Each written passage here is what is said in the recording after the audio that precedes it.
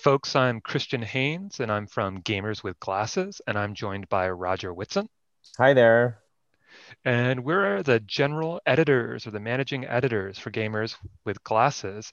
And we are joined by a special guest today who we're going to be interviewing, and it's Patrick Jagoda. Roger, why don't you introduce Patrick? All right. Patrick Jagoda teaches games at the University of Chicago. He's also the author of three books, Network Aesthetics, The Games of Jason Rohrer. I never know if I pronounced that right, so apologies if I didn't. And now Experimental Games, Critique Play and Design in the Age of Gamification, which is out in December. Hey, Patrick, how are you doing today? I'm great. It's awesome to be with you all this morning and get to talk about games a little bit. Yeah, how are you doing through the pandemic? How's everything going? Yeah, I'm healthy. My friends and family have been healthy, so that's been lucky, and have been playing too many video games, as I'm sure you all have as well. Yeah. Patrick wrote the great piece on Zelda Breath of the Wild that was one of our first published pieces. So we're glad to have him in here today to talk about his new book. So Patrick, how did you get into gaming? I mean, I was born in the 80s and was drawn to games from a very young age. So the first console that I became obsessed with was the Nintendo Entertainment System and Super Mario Brothers, as was the case for many of us during that period. And when it first came out, it was just too expensive. So I'd always play it at my friend's house. But eventually, many years later, my parents surprised me with my own console. And I think I became one of those memes of an 80s child running around screaming excitedly and then never wanted to leave the TV. So that was my introduction into gaming was Super Mario Brothers. Yeah. Do you have a favorite game? That's an impossible question, but I'd probably say like the first game early on that was really inspiring to me was the RPG Earthbound for the Super Nintendo. And then over the last few years, I've probably logged more hours on Stardew Valley than just about anything else. But generally, I'm drawn to smaller indie games. So things like Undertale, Pyre, Luxuria Superbia have been games that I've really been into in recent years. It's totally awesome. So what are you playing right now? Right now, right now I'm playing two games. I'm playing Hades, which is a roguelike or roguelite, I Mm, guess it's called. mhm. And then also this comedic interactive narrative game, After Party. So basically, I'm playing two games that are about hell. So apparently I'm compensating for the awfulness of 2020 with virtual journeys into the underworld, which are somehow preferable. Um, but I'm Yeah. gearing up to eventually play the new Zelda game, Hyrule Warriors, hopefully in a week or so. That's exciting. Yeah, I've been playing Hades too. I found it pretty fun. Um, so I guess we're gonna get into the book a bit. Christian, you want to go ahead with that with the next question? Sure. So your book, Experimental Games, the newest one, which, if I'm not mistaken, actually just came out today, or not Oh today, yeah. a couple of days ago, Oh right. for the print release of it, which is amazing. And congratulations on that. But maybe the first turn to ask, the first question to ask is, what do you mean by the word experiment in the title? And I know that it's a term that you use in different ways in the book, but what are you going for with calling a book experimental games? Like, what's experimental about a game? Is that a genre? Is that something that games do? Yeah, I mean, when I'm using that word experimental in my book, I'm interested in the ways that both the sciences and the arts have used the concept. So in science, it has to do with hypothesis generation and hypothesis testing, right? So you isolate an independent variable to see how it affects a dependent variable. But what constitutes an experiment changes wildly across the history of science, right? So you have like Robert Hooke's experiments at the Royal Society in the 17th century weren't the same thing as randomized control trials in like post World War II big science in the 20th century. So I'm really interested in tracking some of those changes across what an experiment even is. But then we have like experimentation in art, right? So we have like Emile Zola's idea of the experimental novel. We have the kind of formal experimentations, both both formal and political in modernism and postmodernism, and so forth. And then in a third way, right, there's the experimentation of the economy. We have things like product optimization, research and development. And I'm interested in that whole context via the experimental games. And when I use that term, I don't just mean like a genre or an orientation like avant-garde games or art games. I'm more interested in games as artificial constructions that nudge and modulate reality's potential in ways that allow for observation that you couldn't have had otherwise, right? So for me, games can be more than entertainment or aesthetic objects, or even more than behavioral modification instruments. They're instead a way of running experiments with human thought and action that doesn't merely help us understand that thought, but to shape it and hopefully to change it for the better. So when we think about world making in games, right, when we think about a game making a world, part of what you're saying is that it makes a world in a lot of the same ways that you'd maybe set up a laboratory. Like it makes a world in which the player playing can produce these results that we can observe, and we can learn about the player, and we can learn about maybe the worlds that player inhabits, the social worlds, the environments that player inhabits, and somehow game space or game worlds produce that ability to observe who and what we are. Yeah, and of course, like that starting condition isn't naturalistic. It's like a bunch of designers deciding what they want the world to be, right? There are certain sets of preconditions about this is the economy, this is the political system, this is the narrative. So the player is entering into conversation with a series of design decisions. But of course, many of us play not just one game, but tens or hundreds or thousands of games. And so we get to experiment with different kinds of systems. Yeah, I thought it was really interesting when you were talking in the book about sort of the history of experiment generally, right? And that on the one hand, you're very careful to distinguish between, games on the one hand and other forms of, entertainment or story on the other. So you have a whole thing about, games are very important because of their sort of interactive quality and the real time kind of interaction, as opposed to things like, old sort of school hypertext or novels or whatever, where you may have parts of that are, somewhat interactive, but maybe just not on the same scale. But I thought you were doing that in an interesting way on the one hand, and on the other hand, it seems like you're trying to also, I mean, you are talking about games, you're right. You're also talking about a sort of broader understanding of experiment, which I thought was really, really fascinating. I wonder if you could talk about that a little bit. Yeah, no, I mean, for me, it is both. It's not just that. I mean, it has to do with the way that games aren't just allowing us to run other kinds of experiments alongside scientific ones, but are kind of like unique to the technologies, the electronics, the media that make up our world. I mean, this is what makes games so powerful to me, is they're really easy to access for people. I mean, there are allegedly about 2.5 billion gamers in the world right now. We've moved away from this like very specialist understanding of consoles in the 80s or 90s, where there were a lot of like hardcore games created for people who wanted to test their skills, much more toward like casual games and mobile games and art games, right? So there's this diversification of the market that you didn't have before. And this allows like a much broader range of people to come in as designers and players, even though it's not equal at all. I mean, this is a very white male cis world early on, starting in the 60s and the 70s, but it has changed over recent years. And so it gives more and more people access to computation, which has become utterly ordinary and ubiquitous for so many people. There's access to mobile phones and smartphones in a way that there wasn't even 10 years ago. And so for me, it's such an important way of like thinking through these screens that make up more and more of our world everywhere. I mean, including the global South increasingly.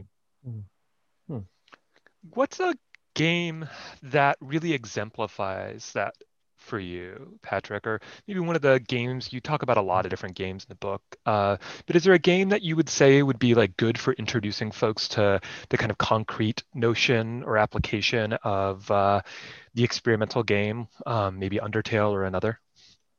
Yeah, I mean, I'll give a couple of really quick examples. So, like, for me, it was easier to think about experimental avant-garde games, let's say, more than kind of mainstream AAA games early on. But you could talk about either.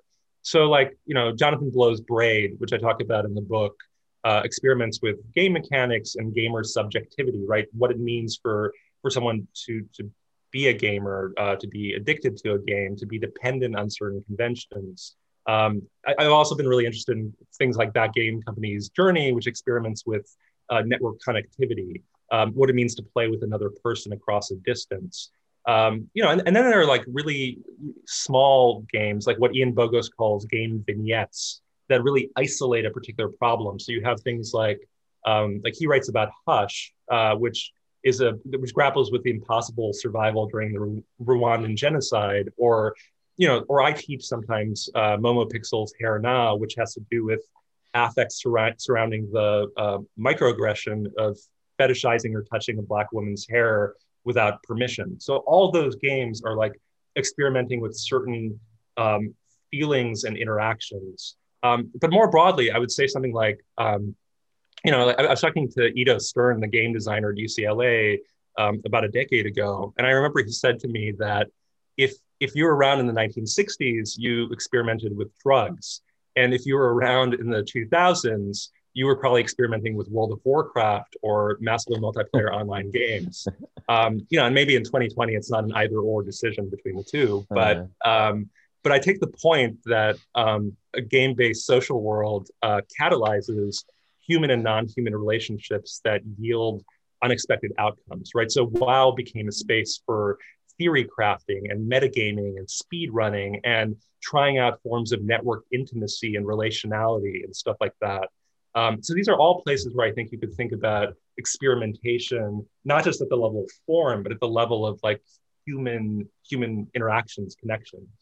Yeah. Right. I think maybe one of the things we might define just to make sure that we have like a working definition of it is that notion of subjectivity here. I think is really important for you. You've said it a few times, and I think one of the things you're getting at is that sometimes we think about games in terms of, okay, there's this mechanic or there's that. Braid allows you to do interesting things with time. But there's also like the person playing the game. The person playing the game is going to be different, right? Like, we're often fond of when we talk about like game reviews or something in games journalism of saying like, remember the review is just based on opinion. So there can be different reviews, which is maybe a healthy thing to do. But there's also a way in which like the game creates the player as well as the player being their own person. I think that's part of what you're getting at, right? Is like different games ask different things of different people. And not only that, but they reshape people. And that's part of why we get in the game is not just because we want to be the same person playing the same games over and over, but because we want them to kind of reach out to us and change us. And that's one of the things that I loved about experimental games, which is I really feel like you highlight not just how games do that, but also that there are stakes for them doing that, right? And maybe this is a chance we could turn to one of the interesting phrases that I know Roger found really compelling, and I did too, which was that phrase where you called games philosophical machines. And I'd love to just know what you mean by that. Like, what does it mean that a game is a philosophical machine? I get the image of like Socrates being stuck inside a PlayStation 3 or something, like trying to claw his way out. Yeah, I love that. That's like actually you just took my answer. No kidding, but I guess part of my attempt with this book was to put game studies into even thicker discussion with critical theory and philosophy. And most commonly people still think of games as works of entertainment or culture or sometimes art, but I'm also interested in them as philosophical technologies that help us make better problems and create new concepts. And I'm certainly, not the first person to do that. I'm drawing from earlier contributors like Ian Bogost, Mackenzie Wark, Katie Salen, Alex Galloway, Mary Flanagan. I mean, these people were thinking about games as concepts at a very early moment. But I believe that we do a disservice to games by just treating them as consumer products. And in fact, you all don't in Gamers Without Glasses. This is one thing I really, really love about your site. So instead, like you all, I think I try to approach any game as a platform for generating affects, ways of being, concepts that didn't exist prior to the moment of play. So like when I say games are philosophical, I don't mean that they're helping us discover the truth about the world. I like the way that the philosophers Gilles Deleuze and Felix Guattari put this, right? They write that philosophy is the art of forming, inventing, and fabricating concepts, right? For them, concepts aren't just discovered within some long-standing historical tradition of thought. Instead of operating as models or descriptions of the world as it already exists, concepts are constructed assemblages, right? They're acts of thinking that address problems, push against the present, and create the world in new ways. And I think that's really powerful. That's what I think games are doing if we look at them the right way. They're little machines for reforming the world around us. Well, and I think you brought this up a few times, this term affect, also, which I think is pretty amazing in this context, right? Like, so I do a lot of meditation myself, like, and so I've become really sort of fascinated by the ways in which I'm not always as much in control of myself as I think I am, you know?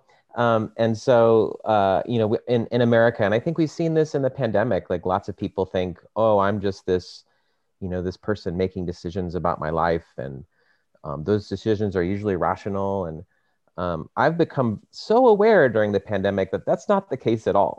Like I have these very strong emotions. Sometimes I will play, for instance, Tetris just to calm myself down and to like kind of relax a little bit after a particularly hard day.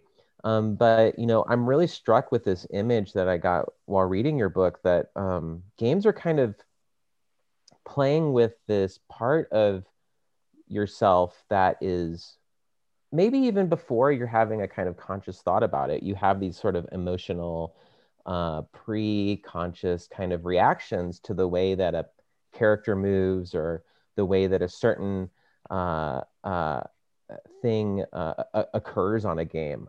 And so like, I wonder if you could talk a little bit about the importance of this term affect to your work and how games, if there's a particular game that you think works really well in terms of how it sort of experiments with with affect. Yeah, I mean, so when I'm using the term affect, which I'm taking from affect theory, I distinguish it from feeling and emotion in just the way that you're talking about, Roger, right? So like a feeling is personal and narrativizable. Like I feel sad. Like I can tell you that I feel sad. And emotion is like the way that I show that to the world, right? So if I start crying, I'm emoting sadness. I can fake that, right? I can have fake tears, but I'm still like expressing that outwardly. Whereas like affect is in exactly the way you're talking about is non-conscious and interpersonal, right? It's like it happens between people. It occupies an atmosphere, and I think it reveals to us in the way that you're talking about that, like we're not sovereign, we're not in control of the situation entirely. That we're always like an element of a larger system, for instance, and that there are all of these like potentials that can be actualized, but aren't always, that are available to us in any moment. And for me, that's a really powerful way of thinking about freedom via people like Brian Masumi, for instance. But I think many games show off affect in terms of like how quickly they ask us to respond. So like I use StarCraft as an example in the book, especially thinking about like expert StarCraft players and the fact that they can produce like 600 actions in a minute or something like that. It just shows you like how much they're processing tactically at a non-conscious or a habituated level of being. And when I talk about experimentation in games, I do mean it's not always like the sovereign scientist who is going out with a problem that's like fully formed that they're testing out. It's also people getting thrown into the middle of a world and figuring things out at the levels of their sensations and perceptions and habits and stuff like that. One of those worlds that, I think you talk about quite a bit in this book, book and experimental games. And maybe it's better to just call it like the conditions we're living in, and that's neoliberalism, right? And I was bringing it to mind because, of course, neoliberalism, just to maybe get a definition on the table, is this way of organizing politics and the economy in relationship to one another, where we think about everything in terms of market transactions, in terms of buying and selling, in terms of like accumulating capital, including like you know, human capital. It's privatization of the government. It's privatizing services. So, like when even just a municipal locale and a state contracts out their garbage collecting and lays off their garbage workers and things like that. And there's all kinds of examples of it. And you get in a lot in your book, and you point out that there's this long-standing connection between neoliberalism and games, and particularly with the notion of game theory, which doesn't have as much to do with like games as we usually think about them, but is actually about like gaming the system and about thinking how people make decisions and choices. And you mentioned Masumi and the notion of freedom earlier, and I know one of the quotes that we liked from your book, and I think you're quoting Masumi saying this, is that freedom isn't chosen, it's invented. And of course, part of what I wanted to have us think about is, one, I just wanted to hear you talk a little bit about why you're bringing neoliberalism and games together. And then maybe from there, I would love to think with you for a minute about maybe one of the most popular, if not, I think we can just say the most popular genre or subgenre of games being played right now, which is the battle royale game, right? With games like Fortnite and PUBG or PlayerUnknown Battleground and any number of others, right? Spellbreak, I think, is a newish one. But maybe we could just start out by talking about what's this connection between neoliberalism and games, and why is it so fruitful for you, so important for you in your book?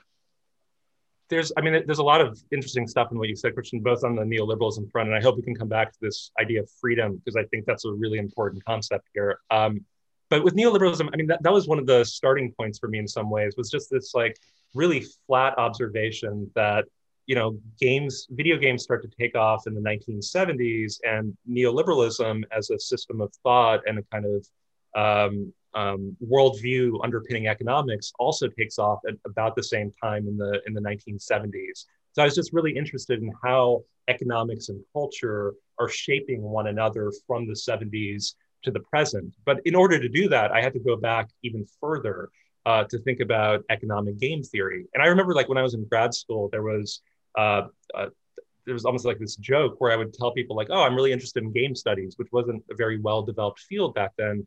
And people would say, like, oh, do you mean like the prisoner's dilemma? Do you mean economic game theory? And I would always say, no, like those are two separate things.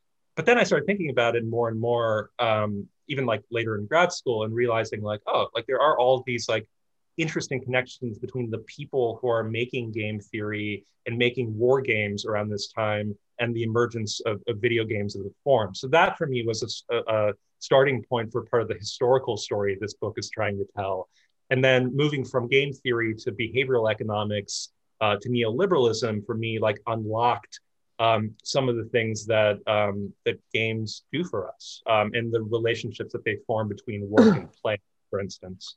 I mean, it's worth noting that so often game designers and people studying games think about games primarily in terms of decision and choice. Like, I reviewed Sid Meier's memoir for a website recently, and he has that famous definition of game design in terms of like allowing the player to make interesting decisions that he's been saying at least since the late 1980s, early the mid 1980s or something, and did a GDC talk about it, et cetera, et cetera. But we talk about this, and we talk about like, oh, the freedom for decision, and we talk about BioWare games and how you make choices, including choices about your companion and things. But we don't always like to talk about, because maybe it kind of takes away from this narrative about player freedom, is the fact that there's been decades, half a century, a little more than half a century, in fact, of economists and behavioral scientists and so on, who have dedicated their lives to figuring out how we make decisions and manipulating, or at the very least guiding, nudging, pushing us towards certain kinds of decisions, or towards making certain sets of decisions, right? Narrow, constrained sets of decisions. I'm really quick, I'm sorry, but I'm really taken in this whole conversation about Facebook, of course, right? Like that was in the back of my head the whole time I was reading this book, and like that whole idea that Facebook is playing this experiment with everyone, and we don't even really know, just to make more money, right? To keep us on their site, and to make more money, and it's driving everyone crazy. So like it's fascinating to see this kind of weird fruition occurring where behavioral theorists are really controlling us in a way. Yeah. But maybe bringing it back to the book, and one of the questions that I think, Roger's kind of nudging us towards as well is the question of competition, right? Because that's ultimately like neoliberalism is so much about putting people in competition with one another, and not just putting people in competition, but like saying, hey, competition is the best thing possible. Competition makes us the best possible. And I think we're pretty familiar with this in gaming as well, because so often, you know, that's what games are about, especially multiplayer games. They're about competition. And so, what's your take on competition in gaming? What's your take on competition in neoliberalism? And maybe that's maybe a chance to also talk about the battle royale. Yeah, no, I mean, it's true that so many of the games that we play and think about in the United States, or like even in the world right now, are competitive games, right? I mean, so many people are obsessed with sports, even in terms of like very popular games, or battle royale games are meant to be competitive at their core.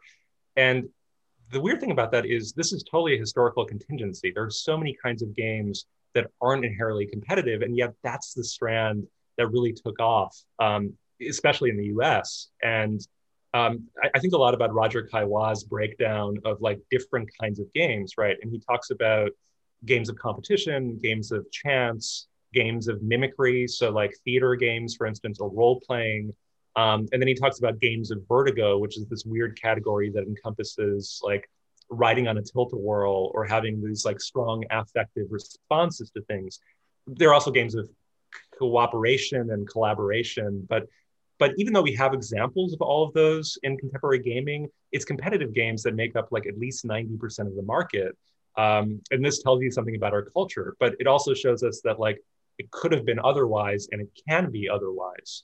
And I do think, neoliberalism also like relies upon competition, as you're talking about. It relies upon choice, which also like isn't freedom. Like that's another really important thing, is we sometimes conflate those two words in practice. It's like, because I can choose as a consumer between product A and product B, that makes me free in some way, or does it?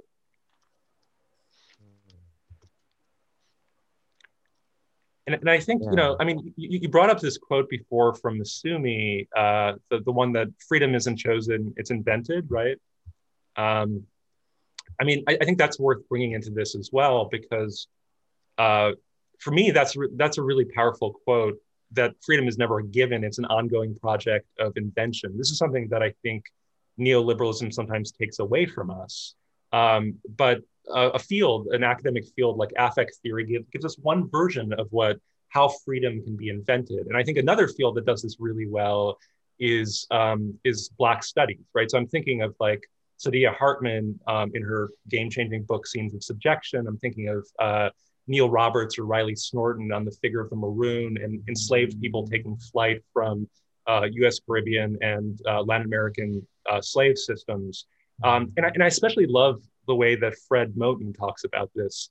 And he asked, and I'm paraphrasing here, but he asked at one point, is knowledge of freedom always knowledge of the experience of freedom, even when that knowledge comes prior to experience? So Moten, of course, answers that question via the Black radical tradition. So that tradition pushes against the white Enlightenment concept of freedom, but it doesn't simply critique or reject it. It's not just saying like you can't have freedom of that sort. Moten argues that there is also a prescriptive component to the Black radical tradition, and this has to do with improvisation, right? Improvisation gives us a kind of freedom. So the Afro-diasporic tradition improvises through horror. So the horror genre offers one frame for thinking about slavery and racial discrimination. Science fiction is another genre that helps us think about how marginalized people invent freedom, right? Someone who was born into slavery never had the experience of certain kinds of freedom, right? What the North might have meant to someone born and enslaved on a Southern plantation in the 18th or 19th century might have been purely speculative until it happened. But it's precisely by fleeing a slave ship or fleeing a plantation that an enslaved person could invent a freedom that did not pre-exist that courageous act. And here we can loop back to games, right? Like Alex Galloway argues that in a fundamental sense, video games are actions, right? Without action, games are only abstract rule sets or computer code. But through actions, players can invent freedoms, right? You see this especially in metagaming or emergent gameplay practices in which people use games as they weren't intended. And for me, I also see it in types of improvisation that are most common in like radically collective worlding practices like alternate reality games or tabletop games. And there's so much potential there to push against contemporary systems of power and discrimination. But of course, within neoliberalism, video games fall short of that goal all the time, right? That goal of inviting people to invent their own freedoms. Instead, they give us what you were talking about, Christian, which is like limited branching decision trees or reverse engineering an algorithm. Like when I play Mario Brothers the way I'm supposed to be playing it, I'm reverse engineering the algorithm of where Mario needs to go to get through a level at that particular moment. That's fun. That's really engaging. I love doing that, but it's not necessarily the invention of freedom. Hmm. Yeah. That is so compelling. That was just awesome. I had so many thoughts there, but one of the things that came into my mind immediately, I love how you talk about improvisation. I loved how you were talking about invention. It's reminding me quite a bit, again, of my meditation practice, where oftentimes you'll come up to a concept, right? They'll talk about, I don't want to get too much into it, but like there'll be this concept that, when you hear about it, you sort of feel a little freer. But they're always careful in a lot of my practice to say, it's not the same thing. You can hear about an idea, but it's not the same thing as, having the experience of freedom. It's not the same thing as sort of creating your own way of dealing with your own suffering, right? That's a very different thing. And so, I want to go back to this question of the pandemic, because we're living in sort of a very difficult time right now, right? And games have this powerful way, I think, or at least I feel like you've written about this in a powerful way of helping us to sustain and develop social relationships. So you've explored this both in your new book, Experimental Games, but also Network Aesthetics. Are there limits to this? Or are there ways that gaming sort of like helps us push beyond those limits? And do you think that there is a way that games might encourage non-competitive, even non-capitalist forms of socialization? Yeah, it's a great question. I mean, as a game designer too, in addition to someone who writes about games, I really hope so, right? And I don't mean this in the sense of having faith in some future possibility. I mean that what you're describing is a huge part of the motivation for me as a creator of games to keep going in that direction. Recently, I've worked with this amazing collective of designers to create a series of alternate reality games, and I analyzed one of those in this book, a game called The Parasite from 2017. And this was like a large scale transmedia game that was created for 1,800 incoming undergraduate students at the University of Chicago. And that game was an attempt to move beyond a quantitative framework of diversity in order to imagine forms of difference and dissensus, right? So we were really interested in this idea of like historically, students of color or first generation students or queer students didn't make their way quite as often to private institutions or top institutions or universities at all. But now a place like the University of Chicago, like at least on paper, thinks about diversity and has like improved its numbers quantitatively. But then like, what does it mean qualitatively to also create an environment in which a conversation can be bidirectional between an institution and people who historically have not been part of that institution? And the idea for us was like, can we use a game? Can we use a kind of narrative world with game mechanics in order to push that conversation and that culture in the right direction? And we also created a game about climate change called Terrarium in 2019, and then two other games, A Labyrinth and Echo, that were responses to COVID-19. And all of those games were pushing against competition and striving for collective world making. And I think, like most video games are created for multiplayer engagement, right? There's still products created for a given market or social group. And the games that I'm trying to co-create all take the formation of the player group as the game itself, right? We ask people to negotiate what kind of collective they want to be a part of. And I'm really excited about those kinds of games that don't take their audience as a pre-given assumption, but give people the space to collectively world make. I mean, this is something that I learned from tabletop gaming, but I think is possible in digital and networked gaming if we tweak it just a little bit. So I think what you're describing in a kind of non-competitive, non-capitalist socialization, I do think is possible. That's good. I'm glad you brought your work in as a designer as well, Patrick, because obviously, I mean, I think one of the great things about your book is that you do bring that experience to it, right? You bring that experience of somebody who's actually thinking in terms of, okay, how will this work?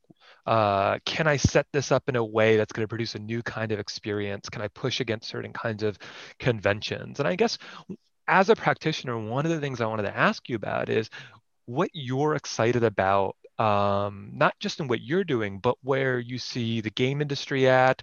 And I mean that in the widest sense of including not only like AAA developers or people that are currently being bought by Microsoft, but also it's too simplistic to call it the indie world, because it's not one world. There's a whole slew of worlds comprising indie developers.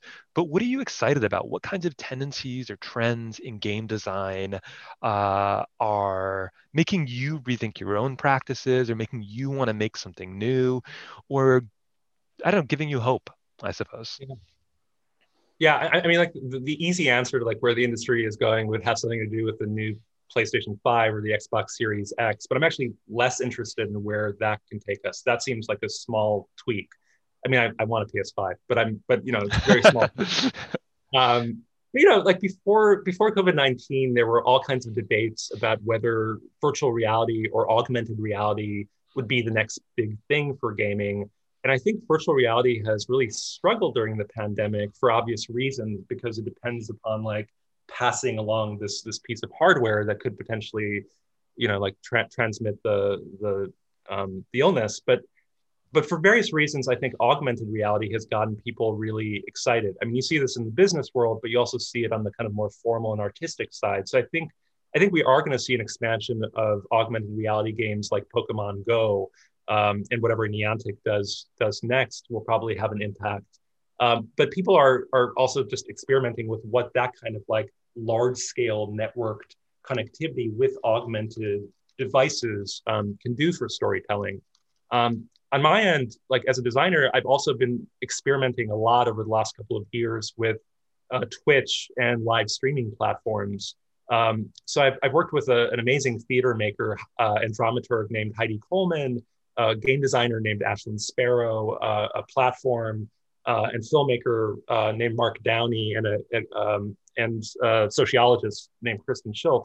And we've been interested in what it means to combine game mechanics with improvisation that takes place with a live actor. So we've created a series of narrative-heavy kind of reverse escape rooms in which people interact via chat with an actor who's trapped in a room. And I think there's so many opportunities for exciting liveness and emergent gameplay through this kind of format, not just through Twitch, but through homemade live streaming platforms as well. One of the things that I love about hearing you talk about this, Patrick, and hearing about this really interesting experimental work you're doing that in a certain sense like breaks the boundary of the screen and the controller, is that it reminds us of a couple things. One, that the setup we have now, the controller, the screen, the console, or the PC, the mouse, and the keyboard, is kind of accidental. Like it's what we default to, and there's reasons for that. And it is convenient, but it also didn't have to be that way. And if we think about an earlier moment of like arcade play, people were experimenting with and literally just touching at arcades 20 or 30 different kinds of controllers. They move from one machine to the next and be a different controller or a different screen. The screen might surround them or not, right? And I'm interested in especially like Japanese developers, like people like Yoko Taro and others who in fact got their start very often with Sega arcade machines, right? And then sort of narrowed it down, and you see these like legacies there. But I really love hearing the way you talk about this. Because it just reminds us that yes, there's the screen, there's the controller, there's the box, but there's also other ways. You could bring in an actor and you could bring in like a theatrical performance and still plug that input into a system. And there's all kinds of things that are possible. And there's so much. I mean, this is so cool hearing you talk about this, because there are. I mean, there are alternative inputs like steering wheels on arcade machines, for instance, or light guns or things like that. But it is like so I had started this conversation several years ago with Stephanie Bollock and Patrick Lemieux, who wrote Metagaming.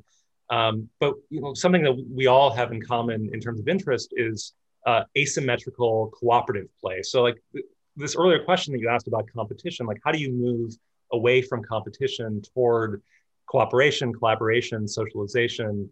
Like we've been experimenting a lot with asymmetrical co-op. So what if like the actor on one side has limited knowledge and the players on the other side have limited knowledge? So what if like the actor has like no access to Googling something, but the players do? Like, how can you create puzzles around that where they can work with one another across a limited network? Or in one of our rooms, we had this thing where this actor in this kind of like nuclear dystopian future had this ability to like conjure these symbols. So she would go like this, and on the screen there would be like a series of these really strange, unusual symbols, and the players had to figure out like, what do you do with that? And there was no controller where it would have like an instant input output of like pressing a button and the character jumping or something. You had to figure out like, okay, I can't do anything here because I just have a keyboard and a mouse. But like, what can I but like the person on the other side didn't see the symbol. So you had to describe those symbols to the person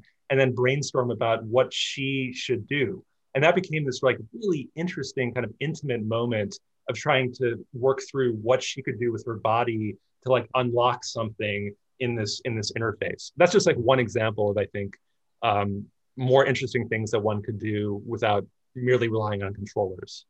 Oh, that's really cool. That's really awesome. So back to the gamification question. So, I had this really interesting conversation with Jason Michael, who also writes for the site, while I was reading your book. And we were really sort of brainstorming, talking about the sort of history of neoliberalism, and he had mentioned a conversation he had with another friend who works in the game industry about gamification. And Jason, so one of the things that Jason did was he was an Eagle Scout, so he's very aware of the process of gaining badges and leveling up in that organization. He was very curious, about these sort of prehistories of gamification, especially in the kind of history, the sort of longer history that you draw.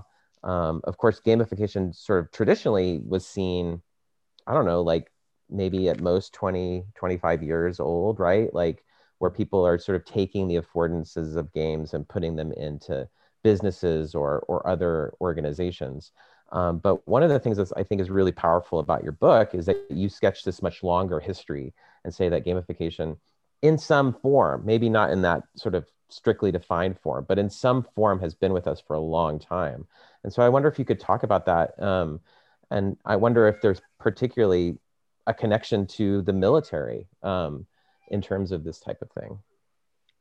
Yeah, I think these examples that you're giving, that Jason gave too, of the Boy Scouts and the military are absolutely a part of this, right? So, I mean, just to define it really briefly again, like gamification is basically the use of techniques taken from games to achieve non-game ends. So it's a way of like instrumentalizing a game. So modulating consumer behaviors or improving education through games or something like that. And, this can range from like, the incentives offered by Foursquare back when that was a thing, all the way through educational games. And I do think of like gamification as intensifying these earlier systems of extrinsic motivation. So basically rewards and punishments, right? The very stuff of what psychology calls operant conditioning. So the Boy Scouts are absolutely a place where very superficial gamification had been going on prior to the more systematic applications in board games, video games, and mobile apps, right? These methods have just become more sophisticated over the years with the expansion of behavioral economics theories and the expansion of stat systems and leaderboards within video game design. But one sees various forms of like motivation and incentive structures in a variety of institutions, in a variety of workplaces. I mean, the military certainly is one place to go here because there's such a thick history of game design in the military. I mean, this goes back to like Prussian war games in the 19th century, or uses of chess to train people like leaders, political leaders, strategically, or it has to do with the development of video games by the military as a recruitment mechanism, for instance, in our own time or in the last few decades. So yeah, I think there are so many interesting prehistories, and those prehistories are like partially the prehistories of capitalism itself too. Yeah, I think one of the things that this brings out, this kind of way in which gamification blurs the boundary between just real life and games, or, the virtual worlds of games and the worlds that we usually inhabit, is that, games have consequences, right? And sometimes I think it's the negative consequences that often get the most press. Needless to say, there are reasons for that. Gamergate was a real thing with real consequences that, to be honest, I think are still things that are felt within both the game industry and within other communities of gaming. But maybe I guess maybe for a last question, we might ask, what do you hope games will bring to the world? And also, what do you worry about them bringing to the world? Maybe we could reverse that. What do you worry about them bringing to the world? And what do you hope that they'll bring to the world? And we can, there's so much negative surrounding us. We can try to end a little bit on a positive note. Yeah, I mean, it's just so interesting, like the negative consequences you were talking about. First of all, like it's so stunning to me that in 2019, the World Health Organization started talking about like video game addiction. And then about a year later, like one of the heads of the World Health Organization tweeted that people should like be playing games during the pandemic to avoid face-to-face interactions, right? So within a year, there was this like reversal in terms of the negative consequences becoming positive in this very opportunistic way, which I find funny on both sides. And of course, you're right. I mean, we've had these debates about video game violence, indefinitely. Like I won't even talk to journalists about this question anymore because it seems so absurd to me in some ways. Not that there would be a connection, of course. There's the violence of like the underlying logics of video games and things like that, but everybody wants there to be this like causality between video game play and like mass shootings or something. Yeah, Johnny played Doom. Johnny shot up the school. Yeah, I mean, things just aren't that simple. Right. It's the Marilyn Manson and Doom argument from like the 90s or something, which is like, just not true for so many different reasons. But I do think, it's not so simple too to flip it and say like games can instantly make the world better. Like, I mean, there is this like trumped up rhetoric around serious games or games for change, I think. And there has been for some time about like educational games kind of saving us or things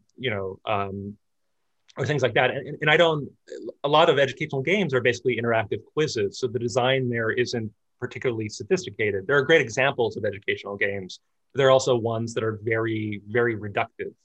And so I think like there's a potential for me, like when I work with students, I don't want them to just be more sophisticated game analysts. So that's huge. But also to think like game designers, because I think like one of the powerful things about game design is that you're able to take a rule set and tweak it.